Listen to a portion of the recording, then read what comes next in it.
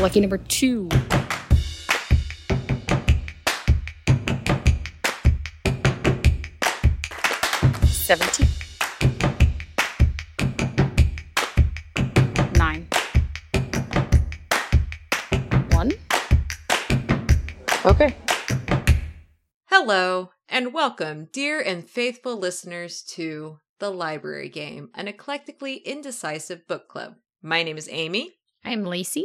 And we are your guides in this methodically random way of answering that dreaded question, what do I read next? As a quick reminder, the library game is a system of randomly picking out a book that we have used in the past and we're reviving for this podcast. It's basically just a way of narrowing down from rows, sections, shelves, and books to a random book within a library.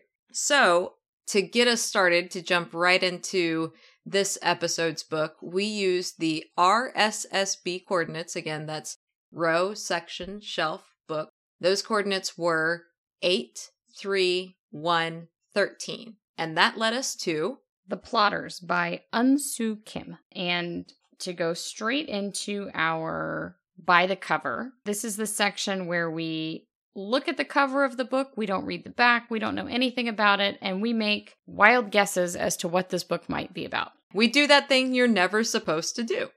We judge the book by its cover. So this book is bright orange, and it has like a shooting target outline with a red sort of velvety armchair, and then like a dotted outline of a person's body sitting in the armchair right smack in the center of the target. And that's it. That's all we get. Yeah, it just says the plotters across the bottom, a novel, Unsoo Kim. So that target, if you imagine, like if you're going to a gun range, for example, and the closer you get to the center of the target, there's, different numbers counting in. So you have like different score on to how close to the bullseye you can get. And if you notice, they superimposed the X that would be at the very center of a target. They ghosted that through the chair a little bit because the chair is kind of set in front of the target. And that X is right over the heart, or where the heart would be in that dotted outline of that man. So it definitely gives you a bit of that mystery right off the bat. I don't think this is a giveaway because it printed out on the library receipt. This actually is a book that was translated from the original Korean. So I think that'll be interesting. I don't know that I've ever read something that was originally in Korean. Yeah, I mean, I would say that I haven't read too many books that were originally in other languages, aside from like old classics and stuff that have been translated through the ages. But so I'm going to let you kick us off on what you think this book might be about. Okay, so I don't want to get too in the weeds about it. I'm going to say that this is a assassination plot, spy versus spy kind of thing. I mean, that I'm kind of cheating by just going by the plotters there, but but that's where I think it's going to be some kind of like clandestine spy versus spy assassination. I'm going to run with the idea of like maybe two assassins that are against each other. Okay. So are they working for like competing, I don't know, guilds? What do assassins work for? You know what? Let's go with former partners turned against each other. Okay. Yeah. What about you? What do you got going on here? I'm going to go a little different direction. I think that this might be more of like an Ocean's 11 kind of thing. I agree that there's probably an assassination just with the person in the target, but I think it's going to be a motley crew, with some amateur hijinks. Let's get the crew back together, maybe? Kind of, yeah. You son of a bitch, I'm in, Something like that. So I'm thinking it's going to be a little bit of amateur hour, a little bit of fumbling to like pull off some massive stunt. I like your idea better than mine. And I also need to say this because our listeners don't know all of our follies that happen off camera. We were trying to look up how to properly say this author's name. And in the course of that, found a video of somebody talking about this book, but also talking about some other works by Korean creators. And we accidentally thought that we learned about the plot through this video. And if that had actually been the plot, it was zombies. So I guess curveball, maybe there's zombies. I don't know. Well, and with your luck on not supernatural vampires. Beings showing up in books. If there's vampires in this, I'm going to lose my shit. That's going to be so funny. Well, are you ready to find out? You want to read the cover? I want you to read the cover because you're the one that has it with you. All right, here we go. So the back cover has several like author praise or whatever. I'm going to skip all that. And the inside cover, the very top thing is more praise, but I'm going to skip that part too and just read the synopsis. All right. Behind every assassination, there you go, there is an anonymous mastermind, a plotter working in the shadows. Plotters quietly dictate the moves of Seoul's most dangerous criminals, but their existence is little more than legend. Just who are the plotters, and more important, what do they want? Reseng is a seasoned assassin. Orphaned at birth and raised by a cantankerous killer named Old Raccoon in the criminal headquarters, the library. Oh!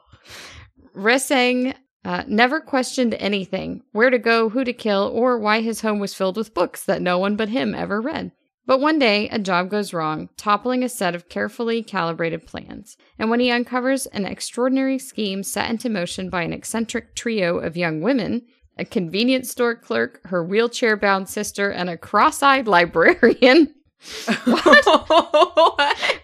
Here's your motley crew. Are you kidding me? Reseng has to decide if he will remain a pawn or finally take control of the plot. Unsoo Kim has crafted a fiercely original and literary novel crackling with action, unforgettable characters, humor, and soul. But make no mistake, The Plotters is a top-notch thriller in which the gun is always loaded, the knife is always sharpened, and you will think twice about getting a cut and shave from someone called the barber. Ooh. I'm fucking stoked. I'm pretty excited. So I am going to go back and look at just the inside cover review. It says, The Plotters hums with menace, humor, heartbreak, and savagery. The killers and schemers haunting its pages range from dens of villainy to desperate scenes of quiet domesticity, offering a view of the world from the depths of its own shadow. The result is wild, weird, and completely engrossing. I cannot wait. I have very high hopes. I'm excited. I think you were closer. This whole like Motley Crue kind of thing. I think you hit that on the head. It seems like there's some definite bizarro things that are going to be happening, and I'm here for that. Maybe another kind of absurdist vibe. Yeah. I have to say, I'm really glad that this isn't like an overly serious, like Korean War, almost historical, but still fiction. You know what I mean? Yeah. Like the kind of shit that my dad would read. So I think it's a little more serious, but it's giving me vibes like Mr. Penumbra's 24-hour bookstore. Did you ever read that? I never did read that, but I think you told me quite a bit about it. I wouldn't call it a thriller, but it's kind of a mystery, and it's fun and just bordering on the edge of bizarre, but in like kind of a silly, fun way. So if I were to get any kind of vibe just for like from the reading of that, and I don't think it's going to be exactly the same or anything at all, but there's a movie called Mr. Right. If you've ever seen it, it's got Anna Kendrick in it and Sam Rockwell. Yes, I have seen that. Where he wears like the red nose killer kind of thing, where he's like a really good assassin. And she's just like this chick that gets swept up in it and they fall in love and all that. But there's a lot of comedy in it and stuff like that too. So I wonder if we're going to get, a little bit of similarity there. That's me kind of reaching for what do I think this might be like, I want to see when it was written. 2010. 2010, okay. So a bit ago, but not ancient. Right. So I don't know if this is a clue about the book at all, but I just found the receipt from, I guess, the last person who checked it out. And it is the items that they returned when they checked this out. So the two items that they returned are the first season of The Mentalist and Casablanca. So I don't know what that tells us about the book or the type of person who reads the book, but there you go. All right, you ready? Yeah, I'm excited. Let's go. Let's do this. Well, so I feel like we got maybe a decent mix of your prediction and my prediction. out of this? What do you think? I mean, I think I was expecting it to be more silly. It was absurd and sort of bizarre, but not silly, in my opinion. It was, like, really dark. Yeah, and I feel like there's a lot of, like, little things that we can get into, but before we start with that, let's do just, like, a real quick run through the story. This book does a lot of flashback and forward, and so the plot itself, I feel like the actual, like, chronological plot of the book isn't very long, but it's the flashbacks and stuff that fleshes it out. Yeah, fleshes it out. Okay, so do you want to walk us through some of the basic parts of the story? So our main character is Ressing, and the background that we learn about him is that he was found in a trash can outside of a nunnery. Mm-hmm. Get thee to a nunnery. It's never fully explained why, but Old Raccoon, who is a leader of like an assassin's organization, finds him and decides, I'm going to adopt and raise you and have you live in my library, which is inexplicably the headquarters of my assassin's organization. And then like train you to become an assassin. It seems like there's other characters that come through that are referred to as like brothers. So maybe this is just Raccoon's habit, is that he finds discarded children and raises them to work for him. Like the Artful Dodger in Oliver Twist. Just like, here, let me just gather these little urchins. So yeah, Ressing is raised living in this library, watching Old Raccoon. The library is non-functional. People don't come in to check out books. However, there is a librarian that is always employed. So the only people that visit the library are assassins coming or people delivering jobs to them. And yet it is full of books. It is meticulously maintained by Old Raccoon, who we never learn why he's called Old Raccoon either. Was he ever Young Raccoon? I don't know. I like to think that maybe it mentions, I think Old Raccoon was raised in the library too, right? So he's like carrying on the next generation. So I wonder if he was just Raccoon at one point. Maybe. You know. Oh, yeah. Old Raccoon also believes that reading is not a worthwhile endeavor. Well, he reads an encyclopedia like over and over and over again. And I think he even reads a dictionary. Yeah. There's an interesting detail in there about how, like, the way he maintains the library is, like, at a certain point, he was like, no more books. So if I get new books, old books gotta go. And there's this binging and purging of books in the library. Which, by the way, can we just talk about how cool it is that we stumbled across this book, by the way, where, like, the home of the main character is the library. Yeah. Oh, and the library is also called the Doghouse. There's a lot of things in this book that don't make any sense and are never explained. The doghouse, I believe, is Old Raccoon's joke. Like, it's his own little... He's throwing shade on the whole enterprise of this Assassin's Guild stuff. And it's his way of just being like, hey, screw you. Also, though, this is the most prestigious Assassin's Guild in South Korea. And what are you going to do about it? You can't come at me because I'm the fucking Old Raccoon. So Ressing grows up in the library and he eventually is trained in being an assassin, and he becomes a very good assassin for Old Raccoon. And at some point, though, he makes a mistake. And that mistake basically comes from this idea that there are assassins, there are the people that run the guilds, and then there are these people called plotters. And the plotters are the masterminds. They're the guy in the chair on the cover of the book. And they're the ones that go through all these meticulous details and create these masterful plots so that these assassinations can be carried out. And when they're done, it's just kind of like, well, nothing to investigate here, I guess. Or it ties up everything with nice little ribbons and everything like that. And so... Yeah, the assassins don't plan anything. They're literally told, go here, do this, do exactly this. Do not deviate from the plan. This is how I want the person to die. This is where they're going to be. Show up at 8:37, very detailed. And nobody knows who the plotters are. Yeah, they hide behind layers and layers of secrecy and paranoia and safe houses and couriers and things like that. That's sort of the history of how he's ended up where he is. But the book starts off, he's on a job where he is assassinating an old general who's like retired and lives out in the woods with his dog. And I guess that's a point to make, is that this is very political. It's mostly political figures that they believe they're acting on the behalf of. Mm-hmm. Yeah, so we kind of start in the middle of his hunt, you could say, of the old general. He's on a mountainside and he's watching the general's morning routine where he comes out and he waters his plants and he talks to them and everything. And there's a lot of introspection, a lot of reflection on Ressing's part in this and just throughout the book, where he is just waxing philosophical about every little thing he sees. He's very interested in trying to understand the thoughts that the general might be having, like trying to really understand his world and why he's doing the things he's doing. And he actually ends up not doing the assassination at the time that he was planning to. And there's a whole bit where he's like, there's a right time and a wrong time. This wasn't the right time. So he goes to sleep and then the general finds him. And Ressing makes up a story that I think he's hunting.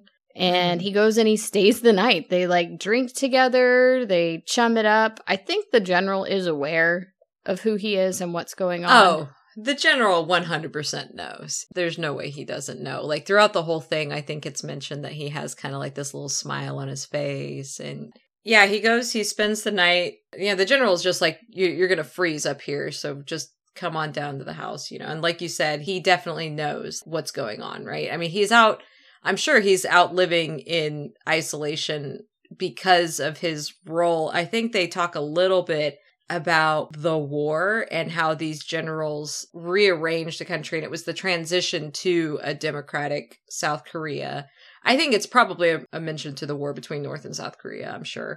Yeah, and I think Ressing even mentions having seen him bring in jobs. Yeah, he recognizes, and that's surely the general recognizes him too. It's never explicitly stated, but he just always has this look to him. But yeah, so then the general ends up telling this whole big long story about this fisherman who is really good at spotting and harpooning whales on this whaling ship. And it goes on and on about how he then has this experience where like a whale, I think, saved his life. Like he got caught up in the rope that he harpooned a whale with, and he got dragged under with the whale. And then like the whale saw him or something and like brought him back up to the surface and stayed with him. And then the whale ended up getting away and the guy got back on the boat, but then he couldn't go fishing anymore. I have a quote from that I really liked, which was it was something along the lines of, men have become small and crafty as rats and the days of giants were over. Basically just saying that human beings have taken over the world, but they were like shitty little creatures, and the big noble beasts of the ocean were like, they're the giants. They were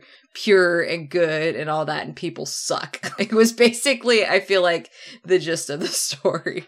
But it was this big, long, like a epic story that this old man told him while they're eating rancid meat, because he didn't have a refrigerator. So he spends the night with the general. They have really like a heart-to-heart. I feel like the general makes an impression on Ressing. And he wakes up and leaves and then goes back to his spot. And this is, again, this is the very beginning of the story. So you're kind of just getting an idea of how it's going to go.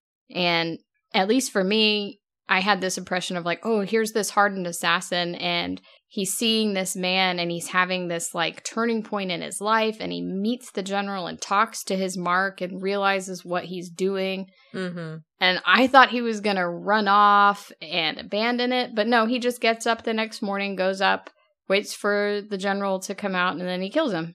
And then he's like, it's no good for a dog to be by itself. So then he kills the dog too. The dog's name is Santa. Yeah, so he killed Santa.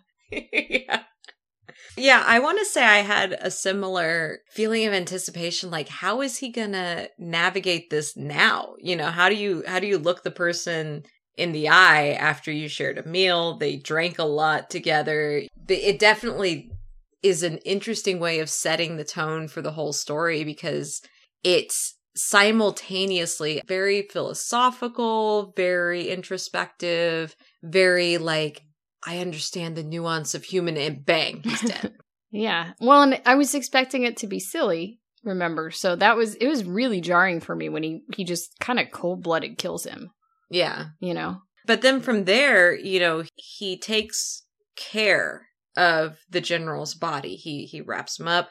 He wraps him up with the dog because there's a lot of talk about how affectionate he was with the dog, how the two really were like, I mean, you know, man's best friend, right? He wraps them up together and all this stuff. And I think that's where we start to hear a little bit of this rumbling of, well, that wasn't in the plan, but it's probably fine, you know. That's the first point where we learn that he's doing something outside of the plan. And at this point, it seems kind of small, you know, like, oh, he also killed the dog. That's not that big of a deal. Mm-hmm. But you learn later that that is a really big deal. Yeah. So he takes the man and the dog to Bear's pet crematorium, where we meet my favorite character, Bear. I love Bear so much.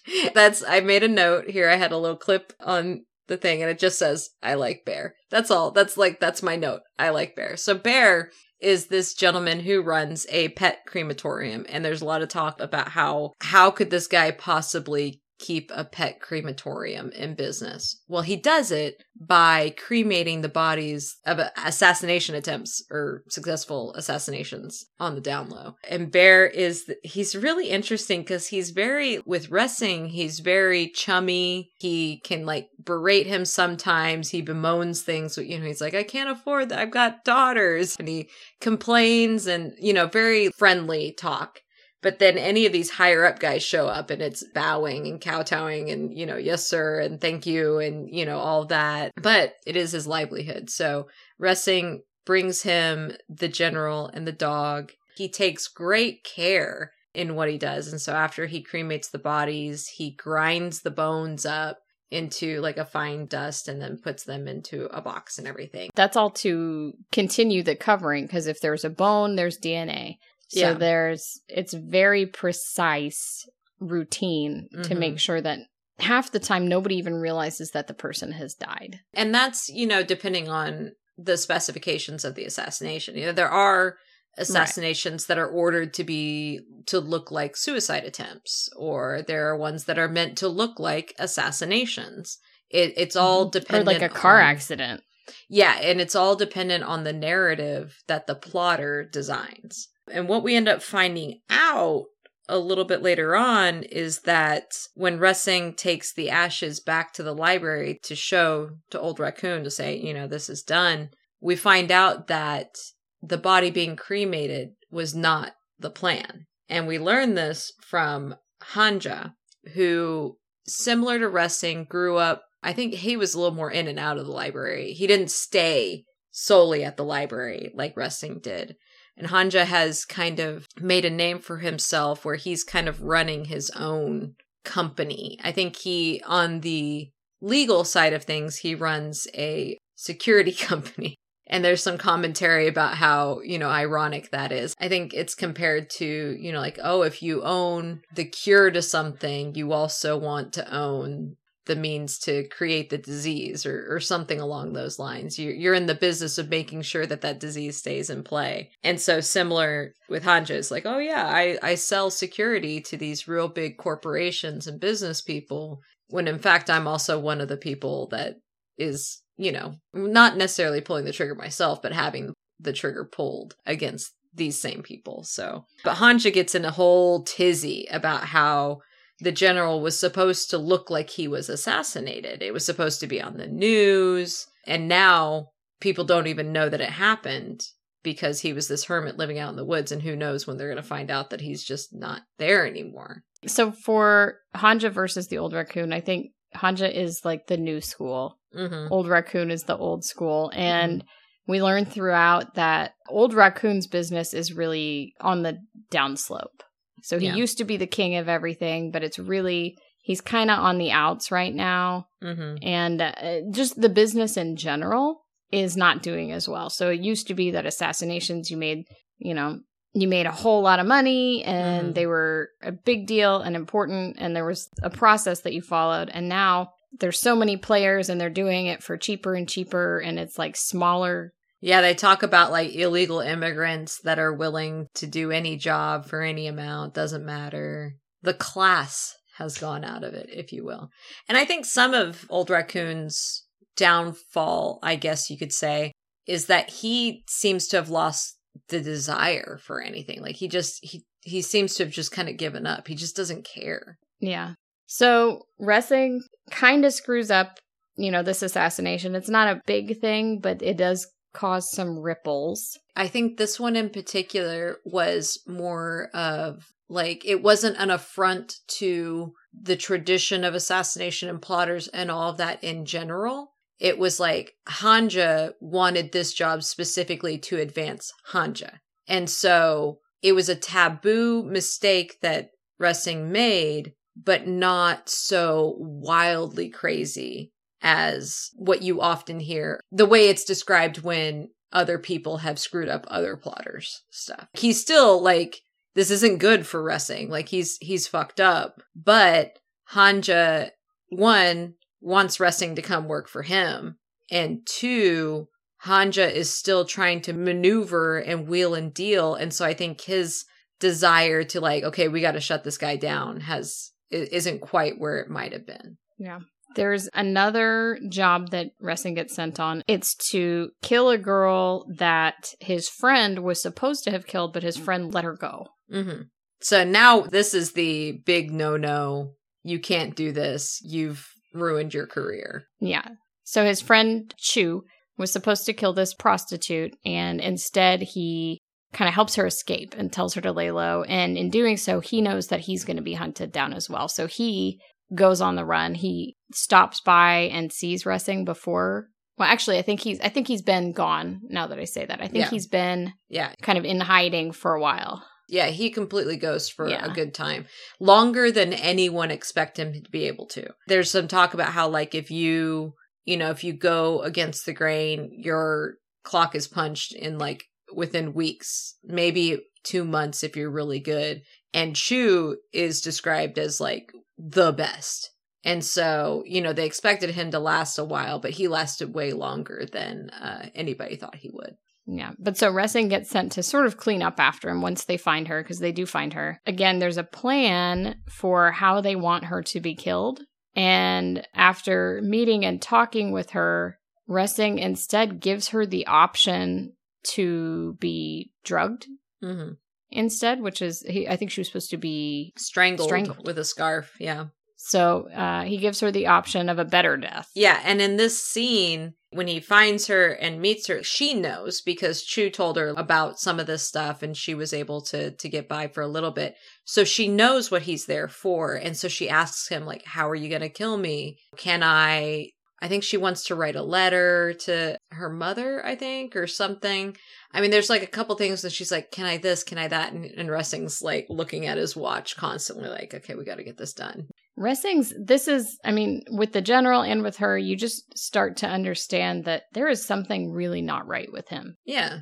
I assume from his upbringing, but I would say, probably would meet criteria for some sort of psychosis or something, because he's so ho-hum about killing people, and he'll sit and have conversations with them, and like he recognizes their emotions and validates them, and then also is like, but I'm going to kill you. Yeah.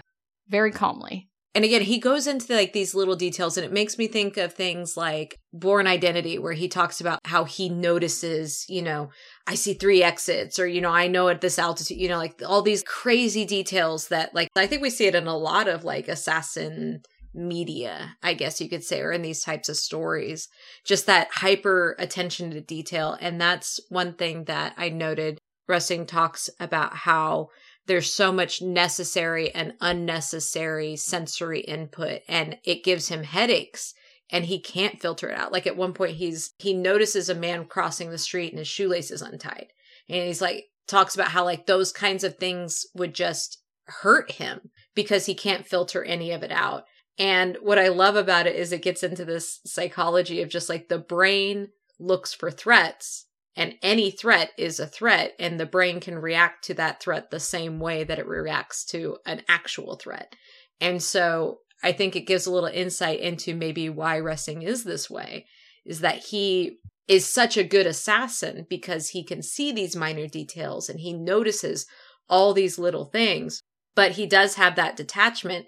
And he also cannot filter out the good from the bad. So all of this is, painting him to be a very cold, almost alien kind of character. But that's not all we see of Ressing. So we also get to see Ressing at home. Mm-hmm. So he no longer lives in the library. He has an apartment where he has cats, and he dotes on his cats. He loves his cats. They have the best names. Yeah. Oh, I love them. Lamp and Desk, right? Lampshade and Desk are the Lampshade, names of that's his cats. Yeah. And they're so sweet. And they love him, and they're nervous of other people. And I forgot about how could I forget about Lampshade and Desk? Oh, because it's overshadowed by this cold-blooded killer, but then he's also the guy who buys big cat towers and spends all his money on his cats. Yeah. He goes to the cat cafe. And then we also at one point get a flashback where we don't get the detail, I think, about what happened, but there was a point in time years prior where he had made a mistake. A big mistake. Yeah, big enough that he was going to be a target. And so he leaves the life. He gets a new identity. He goes and lives in a small town and starts to work at a factory and builds a different identity. It's interesting because it doesn't really show, but I think if you read into it, this is Old Raccoon sticking his neck out for Ressing. He is flexing what clout he has to save Ressing from just being offed because, yeah, you're an assassin. You're super skilled. You have, very specific set of skills or whatever it is that Liam Neeson says in that one movie. But you're expendable. And as far as this whole ballet of coordinated killing and, this dark underworld, you are the lowest of the totem pole. And, we can always train another trigger man. The fact that Old Raccoon did that for him, I think, really does show an affection that he doesn't really show in a traditional sense. Yeah. I just thought, though, that the side story about him going to the factory town and working in the factory was interesting because he doesn't know how to human. Yeah, that's part of it. He gets there and he doesn't understand how to wash his clothes. Yeah. Or that he should wash his clothes instead of just, buying new underwear. Yeah.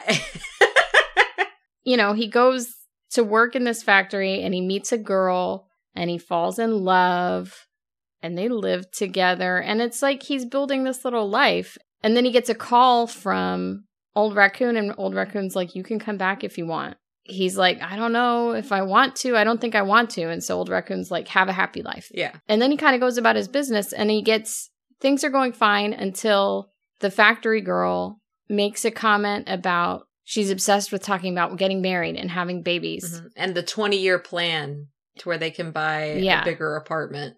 Yeah. And he just realizes that he's kind of on a hamster wheel now. Mm-hmm. And that freaks him out. I think there's a little bit in there where he recognizes that he isn't good for her because of the way his brain is.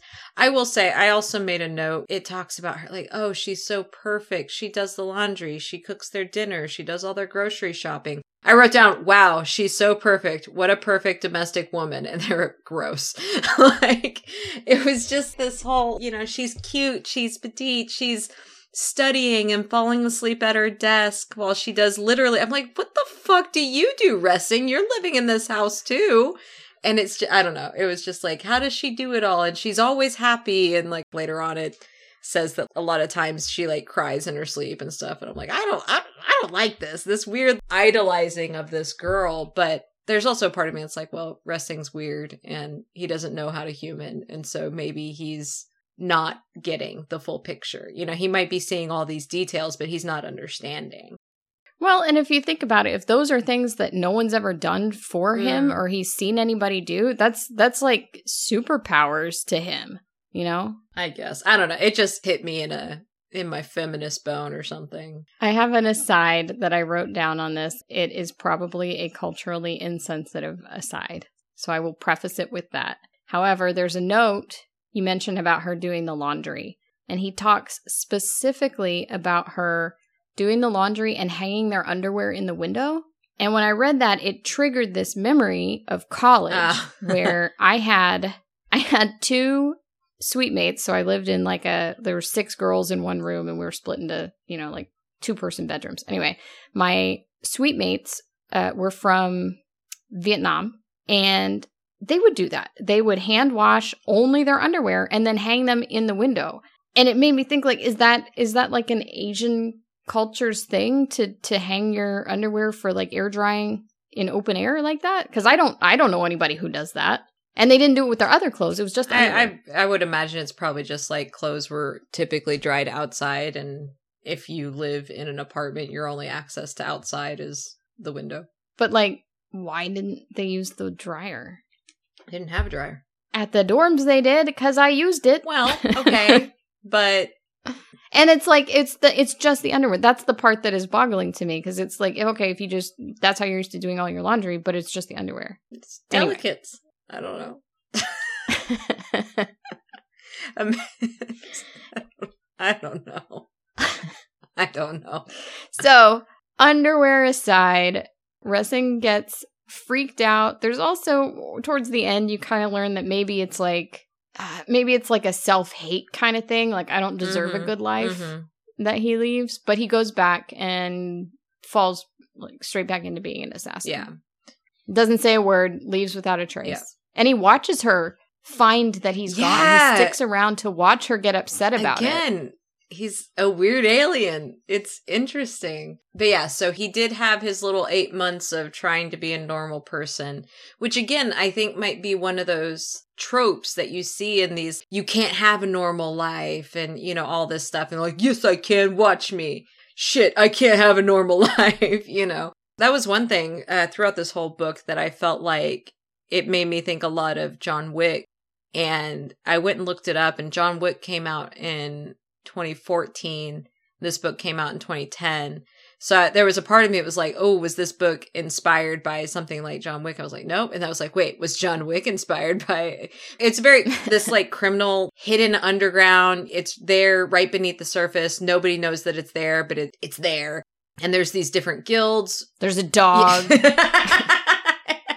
There's these different guilds vying for power, and it's like the lone guy against them all. But it made me think quite a bit of that too, which I liked because I really liked John Wick. I wanted to know more about the world of John Wick. And as we were going through this book, I wanted to know more about these guilds and like the machinations, the political machinations between them and stuff. So I think we've covered pretty much everything I would want to cover up until the point that he discovers a bomb in his toilet.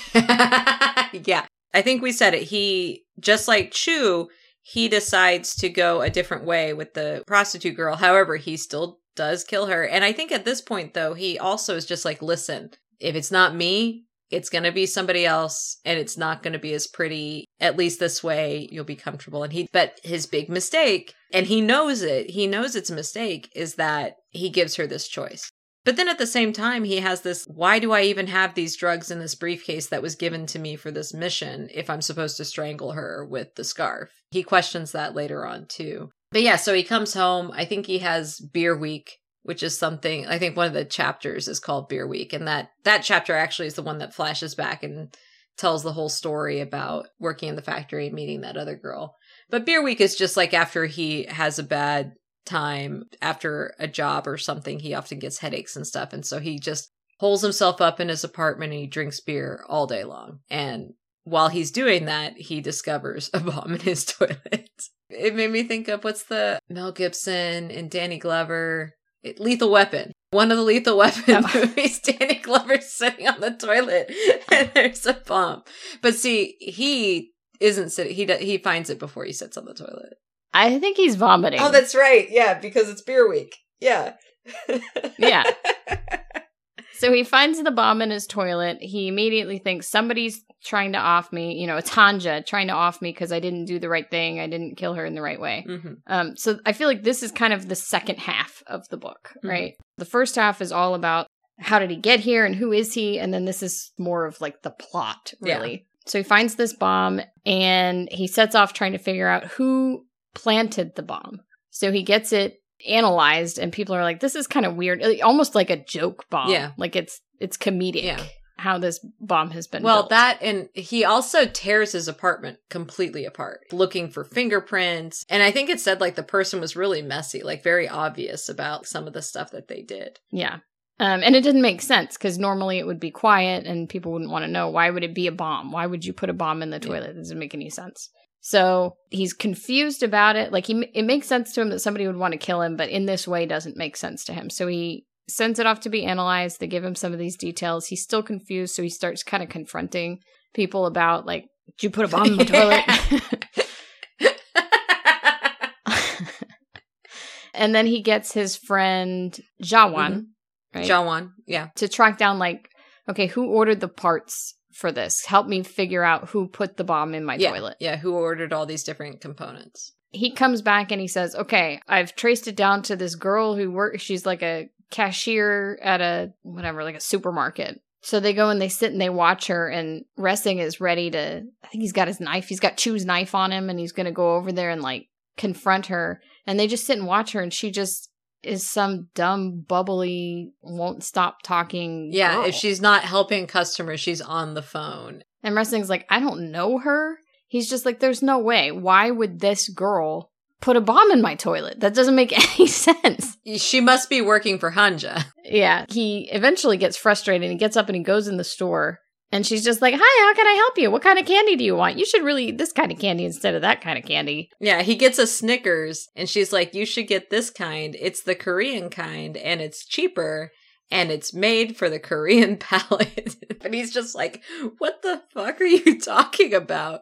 So he leaves, and he's like, you're wrong. This is not the right person. So Mito is the name of the girl, the cashier, and Jawan finds a connection between Mito and a university chemist or something. Yeah, who's known to be a plotter. A plotter who had recently died, I believe. Yeah. Which was kind of a big deal, I feel like, because the plotters are so secretive. And he had become basically like a head honcho one, very famous, and had died recently. And within their world, it was big news.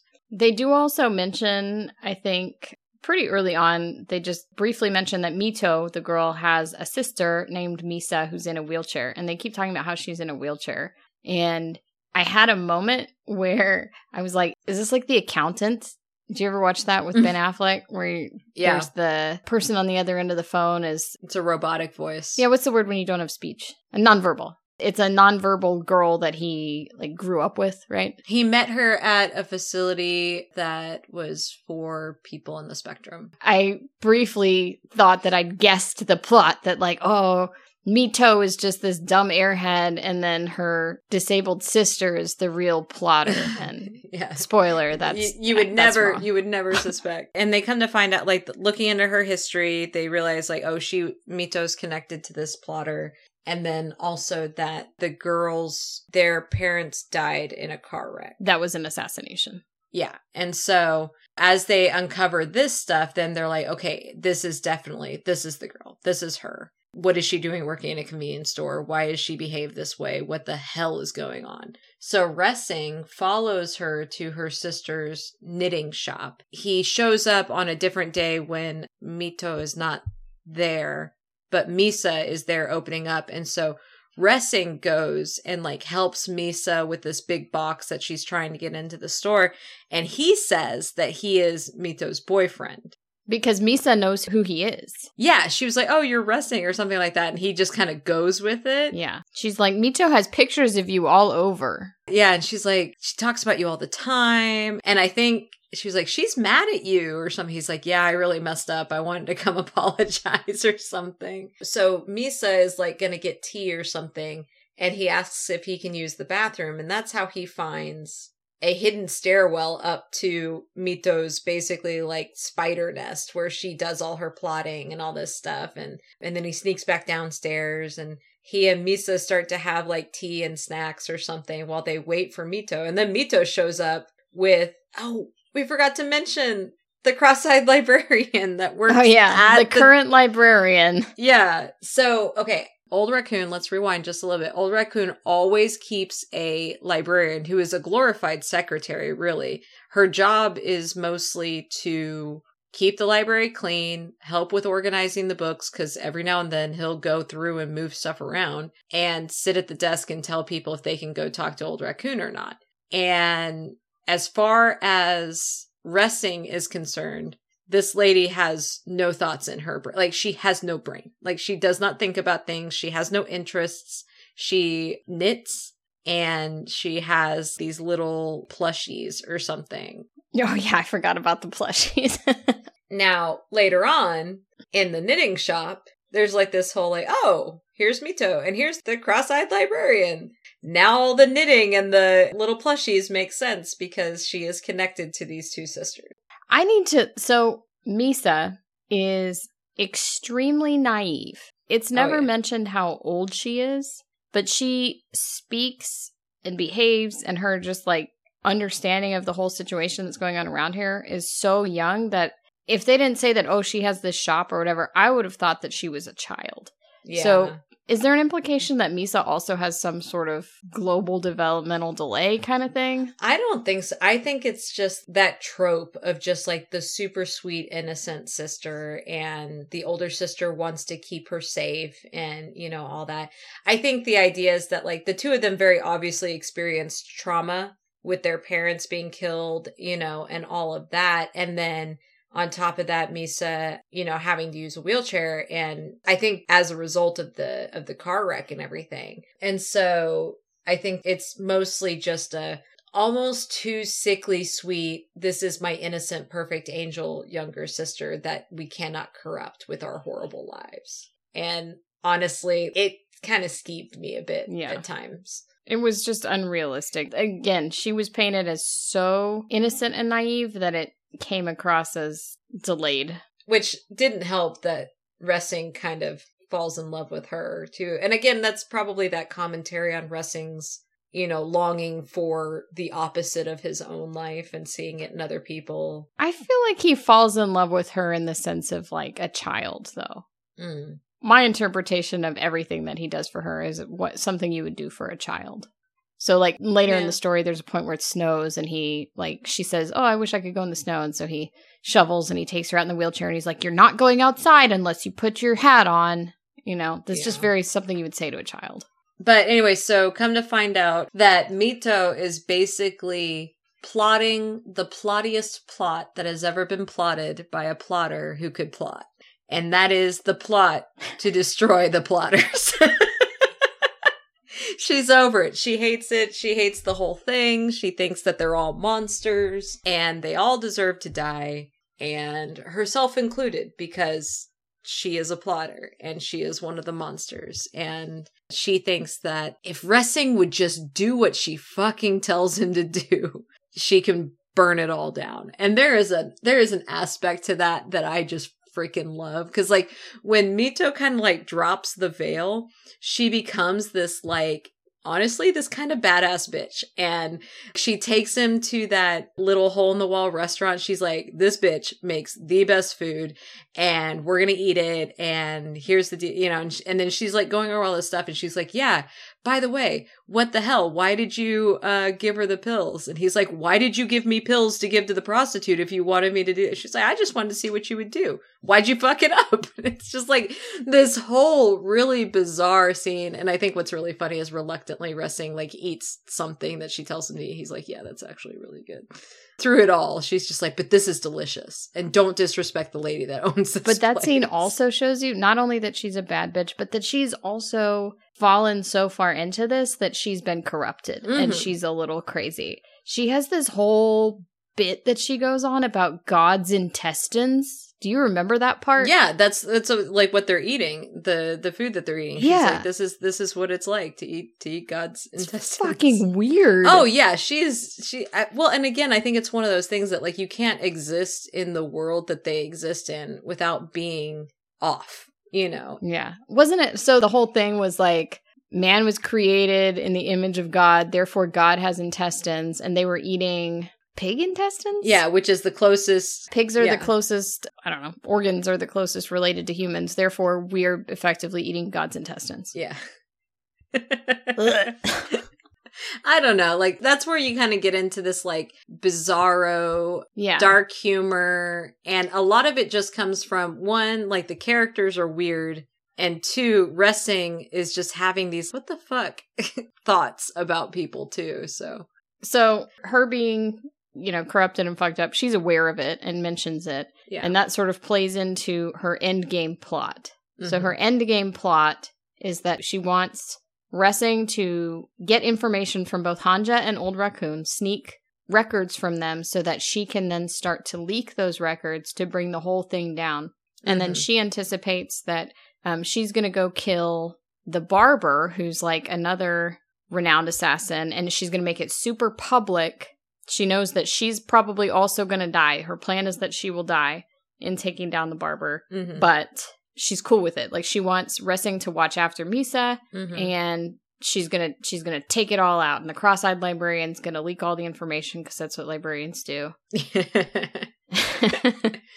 I'm sorry, she's not gonna take out the barber. She's gonna take out Hanja. Okay. The barber is the barber's the one that kills Chu. Yeah, and then Ressing takes it upon himself to go kill him as like revenge. Yeah. Which is his first time that he's killed somebody for personal reasons. What's cool though is that as we get into Mito's plot, Ressing is like, I'm not going to do it. And she's like, yeah, you are.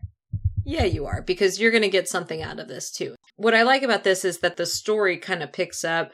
I really loved the whole thing about how Ressing goes and sneaks into this lawyer's safe house, the lawyer that works for Hanja, and he sneaks in through like an air vent grate. And again, this is a plot that Mito has laid out, but it's very like Ocean's 11 or, you know, other like assassin movie things where it's like, I'm gonna do this cool sneaky thing, and then I bring the guy up here and I shoot him in the kneecap to make, you know, I'm like, if you scream, I'm gonna shoot you in the other kneecap.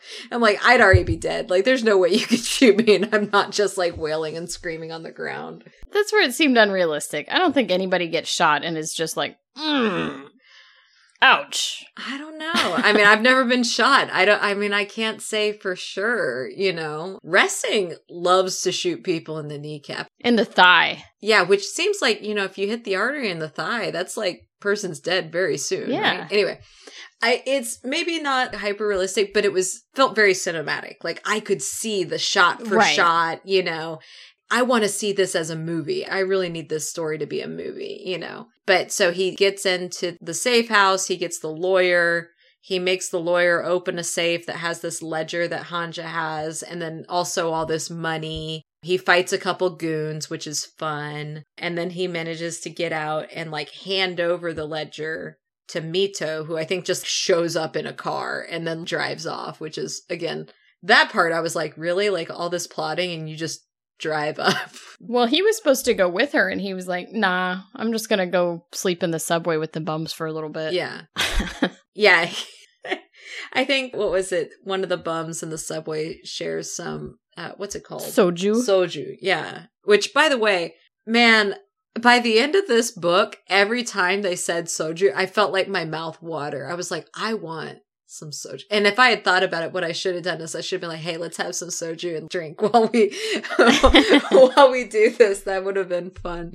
By the end of the podcast, though, we probably would have been incoherent and just absolutely ridiculous. But anyway, so I think that's when he goes off to go confront the barber, right? And yeah, because he's like, I don't know where to go. I don't know what I'm going to do. And he kind of finds his way to the barber's shop and then gets a haircut. Yeah. Because the barber's really a barber. So he goes and he has this real personal interaction with the person that he plans to kill. And they have this conversation and everything. And the barber recognizes what's going on.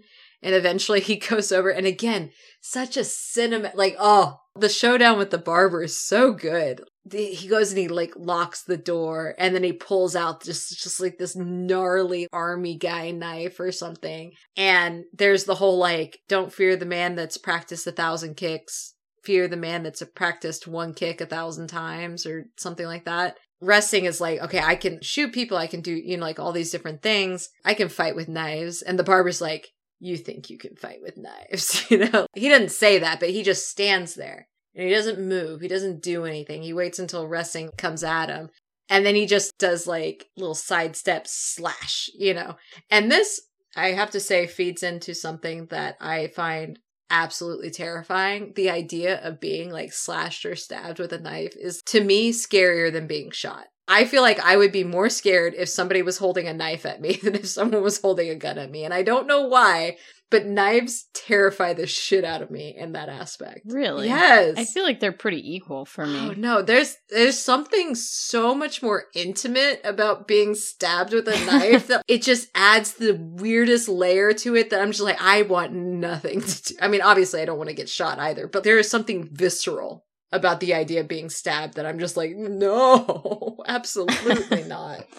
Well, Ressing does get stabbed by the butcher. So many times. And you think that he's going to die, but then there's this, like the God machine thing where at that last moment, I think the butcher's wife shows up and tells him to stop. She grabs the blade, hurts herself. Oh, that's right. Yeah, she grabs it with her hand. Yeah. And then he wakes bizarre. up with Mito doctoring him. Yeah, I think they're at Mito's safe house at this point. Yeah, he was like almost dead. There's this nice little sequence where it talks about there's running water somewhere. His little like I'm almost in the afterlife fever dream state. I kind of liked those like sequences. The gladiator field. I almost said that. Yes, exactly that. So yeah, I mean, I think this is pretty much endgame. So he's recovering. He's not really super in on the whole plan, but Mito and the cross-eyed librarian are out enacting their plan. And in the end, Mito is supposed to go confront Hanja. Hanja still doesn't know what the hell is going on. He just thinks that his stuff has been stolen and that Ressing wants a bunch of money from him. And does he drug her? I think Ressing actually drugs Mito, steals the stuff, like the suitcase of stuff out from under her bed, and then he goes to be the one who confronts Hanja. Yeah. And he stakes out the location that he wants this all to happen, and he's now in on the plan where he's like, this is supposed to be really public because we want it to just blow up. So he goes and stakes out a location. He goes and buys like a bunch of new clothes and stuff, and calls Hanja up, and he's like, be here at this time. Yeah. And then he leads him on this wild goose chase around it's like a mall. Yeah, I it's like a guess? shopping center connected to like a hotel and convention center or something like that. Yeah. He's got a room, and he's watching out of the room, and he's watching Hanja like, go to the 3rd floor, now go to the 5th floor exit or whatever, fire exit door, now to go to the elevator on the 3rd floor. And he's doing all that to suss out where Hanja's spotters and snipers and stuff are. So he ends up confronting Hanja in an elevator, and this is where it just gets completely bonkers. Yeah. He's throwing like Molotov cocktails. The elevators are the kind that are all glass, and they're on the outside of the hotel. So they overlook this little plaza area. So it's very visible, but it's still a tight, captured, confined space. He starts making as much of a crazy mess as he can. He's shooting his gun to scare people, get them off the elevators and make them run and scream. He's throwing Molotov cocktails. He sets the other elevator on fire. He's like, people aren't paying enough attention. The elevator on fire is not causing enough of a ruckus. And so he busts out the side of the elevator and just starts pitching money out. Yeah. People are like really noticing then. So that's really the culmination of the story. So he's making as much of a scene as he can. The cops come out. He's shooting stuff everywhere. And he's having this conversation with Hanja at the same time. And Hanja's still like, I don't know what the hell is going on. Well, and Hanja's like, why are you doing this? It's pointless. It harkens back to basically a quote that says, it doesn't matter who's sitting in the chair, and it doesn't matter who pulls the trigger. So there's this reoccurring theme about like the chair is the plotters, or the plotters are the ones that sit in the chair. But you get rid of the plotters, it's just an empty chair. Anyone can sit down in the chair. And that is the conceit of this world, is that it doesn't matter who does it. Someone is always going to go sit in that chair. Who should be the people sitting in the chair? Because otherwise, it's just an empty chair. It's a vacuum, basically, a power vacuum that someone, because humans suck, will always fill that vacuum. Yeah. And it's interesting because Ressing is the one who's making that argument that, like, all of this doesn't matter. Yeah. And yet, he still helps and goes through with it. So even though he's saying that, it's like he still has hope that maybe it will be effective. Well, and I think what it was is maybe that, just Mito's commitment to it, it becomes less like take the person out of the chair, because Mito wants to blow the chair up, and so I think that kind of starts to link into him. And it's interesting because all the arguments that he was making to Mito and that he talked about in the beginning of the story where he's, where the backstory of this whole world is being set up, that argument of it's an empty chair, it doesn't matter who sits in it. He tells that at the beginning. And then in this scene in the elevator, Hanja's the one just trying to desperately throw that argument out as a way to keep himself from dying. He's like, it doesn't matter if you kill me. What does that matter? Because someone else is going to do it. Do you really want the butcher who runs the meat market, which is where all the low-level assassins that have no class and no code or, whatever, you kill me, the butcher's probably going to be the one that runs things or, whatever. And so it's this desperate scramble to hold on to that power for himself, because without it, there's nothing. So the book ends with snipers shooting Ressing full of bullets. He describes like, oh, that one must have hit my liver. Again, just this like detached introspection. But he describes his end as actually pretty peaceful. He hears the flowing stream again over the pebbles and then he dies, and that's the end of the book.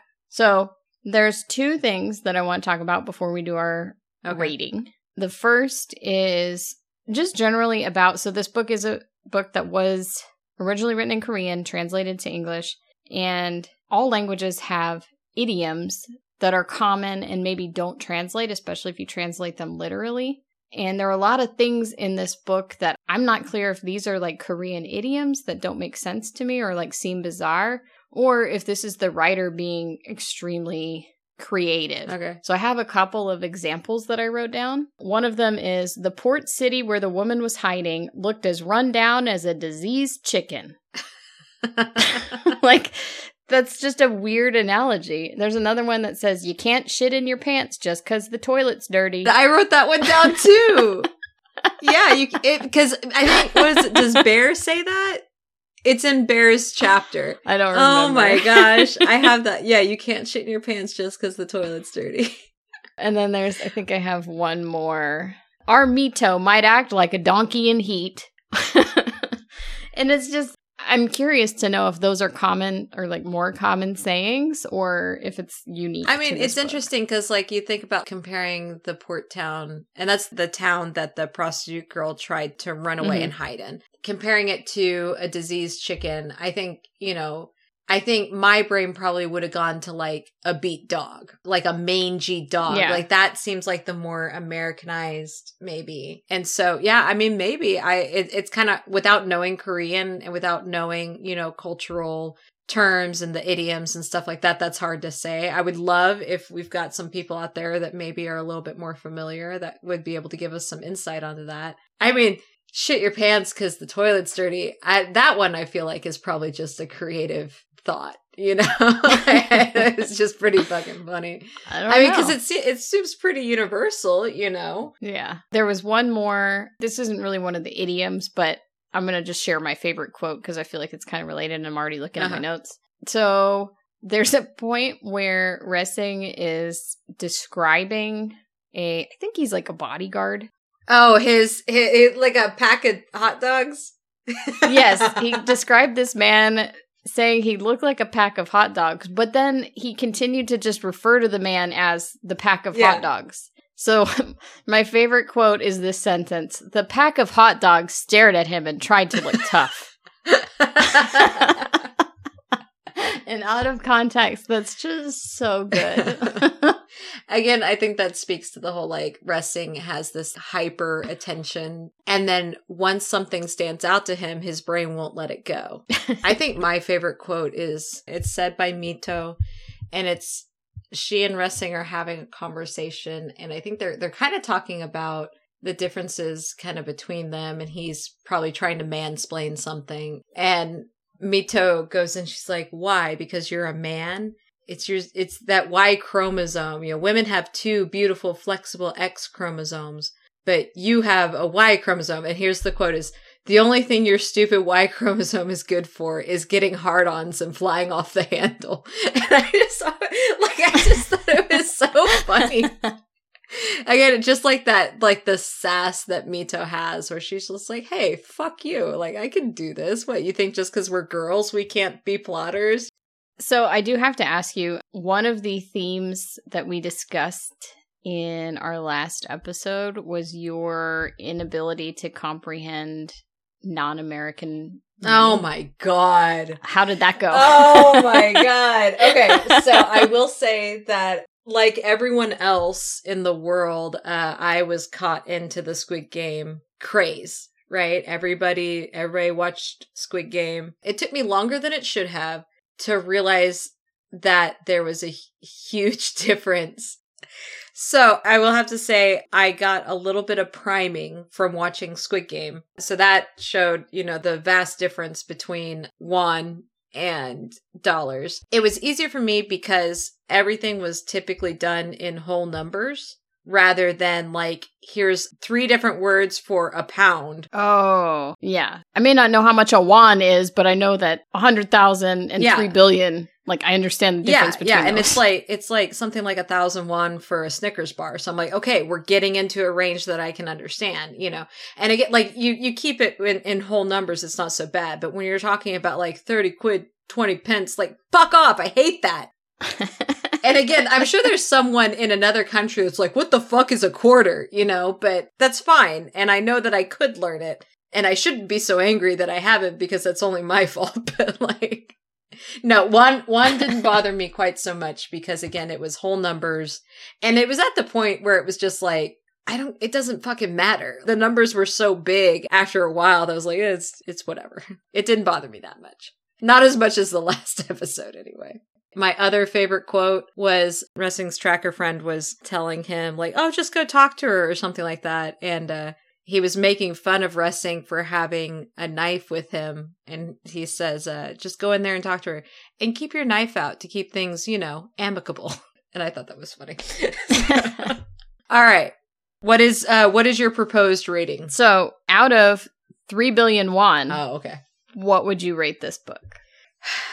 Out of 3 billion? Yeah. Jesus. That's what he asked for. That's what that was fair. his Okay. request of Hanja. Okay. But billion is such an incomprehensible number. Okay, so I will say I really enjoyed this book.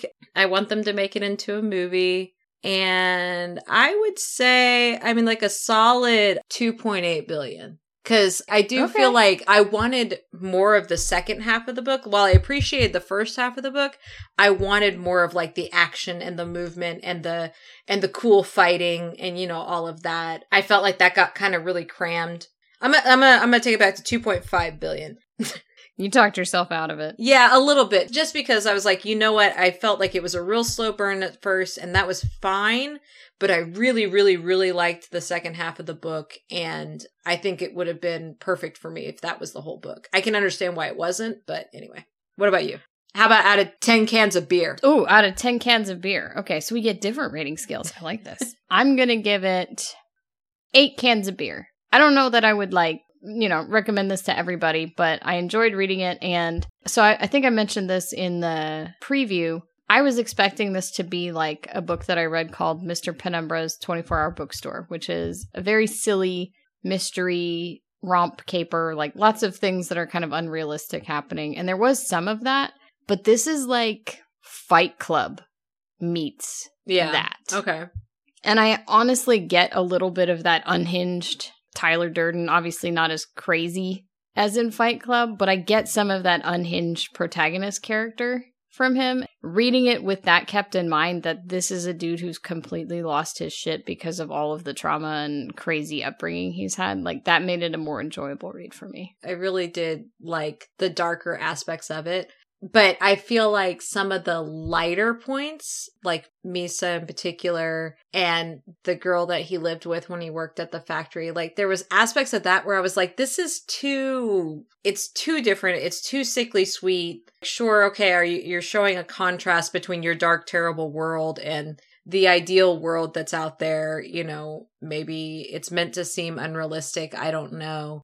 But yeah, I could see that. And there was a lot of it that was unrealistic. Even the stuff at the end where he's like this mega soldier. I liked that though. I liked that. And if you think about him being the narrator and, all of these things that are sickly sweet and unrealistic and too perfect, that's filtered through his lens. So to him, they are perfect. Yeah. And this stuff with him as the mega vigilante at the end, chucking the Molotov cocktail. They use the word Molotov cocktail too many times to the point that I was like, all right, there's no way you had all that in one bag. It's like a video game. It doesn't work like that. And he's like, oh, I threw the Molotov cocktail and it hit a police car and it exploded. I'm like, I don't think that's how that works, bro. It is. I mean, it's just the alcohol that's burning, though. It's not, because like Right. the glass breaks, the alcohol, the fire goes with the alcohol. The car didn't explode. The Molotov cocktail exploded. I thought it was pretty good. And if you can sort of set reality aside and think of it as the filter through his unhinged mind, it makes it a little easier to swallow. I really want this to be adapted. Of course, any book that I like, I want to see it adapted to. Even the ones that I'm like, there's no way that would ever work.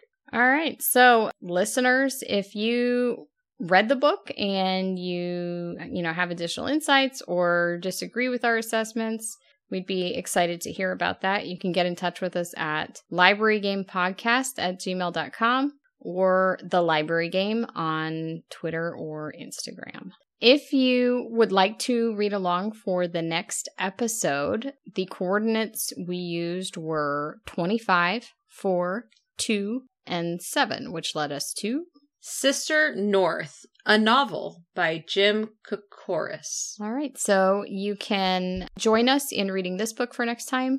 You can use our coordinates to find your own random book or, play the library game on your own. Let us know where it led you. I'll catch you next time. Bye.